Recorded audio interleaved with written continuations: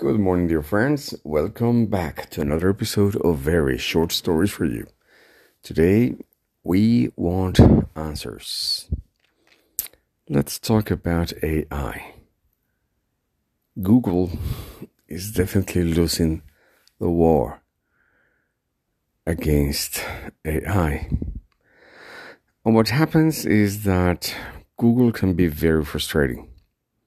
You go into Google, you type in what you want, and basically what you get is a list of companies who have paid to be on top of the list in the Google search.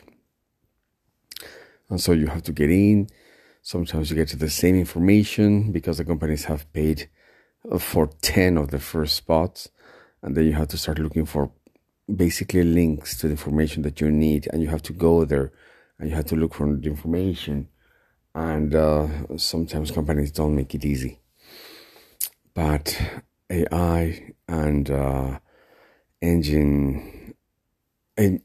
tools like ChatGPT or U.com, etc., make it so easy. I was talking about this with a friend the other day, and I said it's like having a genius sitting next to you. A genius without the attitude. You can ask anything you want, as many times as you want, in the most silly ways you want, and it will give you and give you and give you and answer all your questions. And it will always be polite, and it will always be at your service, and it will never get mad. So that's exactly what we want. And it's such a new way to learn. I told you this story before. One of the most interesting things I did with ChatGPT is to actually find a new way to boost my English level. My mother tongue is Spanish, and when you get to a certain level in English, it's actually very hard to keep improving. But ChatGPT has become the perfect partner. So whatever you write, whatever you say, you ask ChatGPT to improve it and to give you advices on it. And when you get to a certain level, that's just almost impossible. I mean, you would have to pay a lot of money to a coach in English or a trainer with a high level to actually listen to you and give you specific advices. But with ChatGPT, it is there for you any time of the day you want, for as long as you want, and you can ask it. In my case, for example, the other day, I had some time, so I asked ChatGPT, give me 10 questions that you consider important for yourself. Ask me 10 questions that, as a human, I could answer to you and you would find important for you. And it was fascinating because ChatGPT asked me 10 questions which clearly it is going to use to answer other people. So basically ask me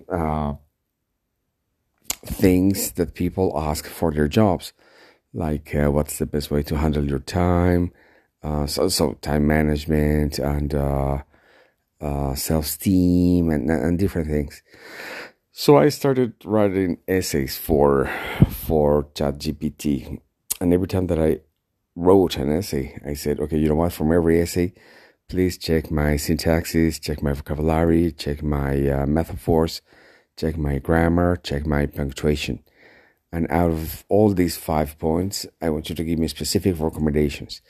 Number one, I want you to check if I am using them correctly.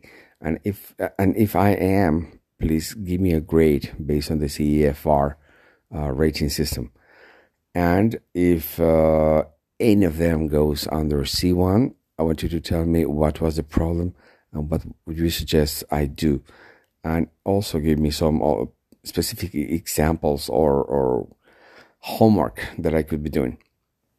So every time I produce an essay, ChatGPT would give me a very long list of things that I could be doing better or alternatives and synonyms. It was just mind-blowing, mind-blowing.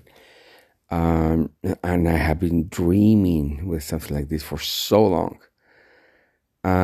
So it's finally here. It's Christmas. It's Christmas in March.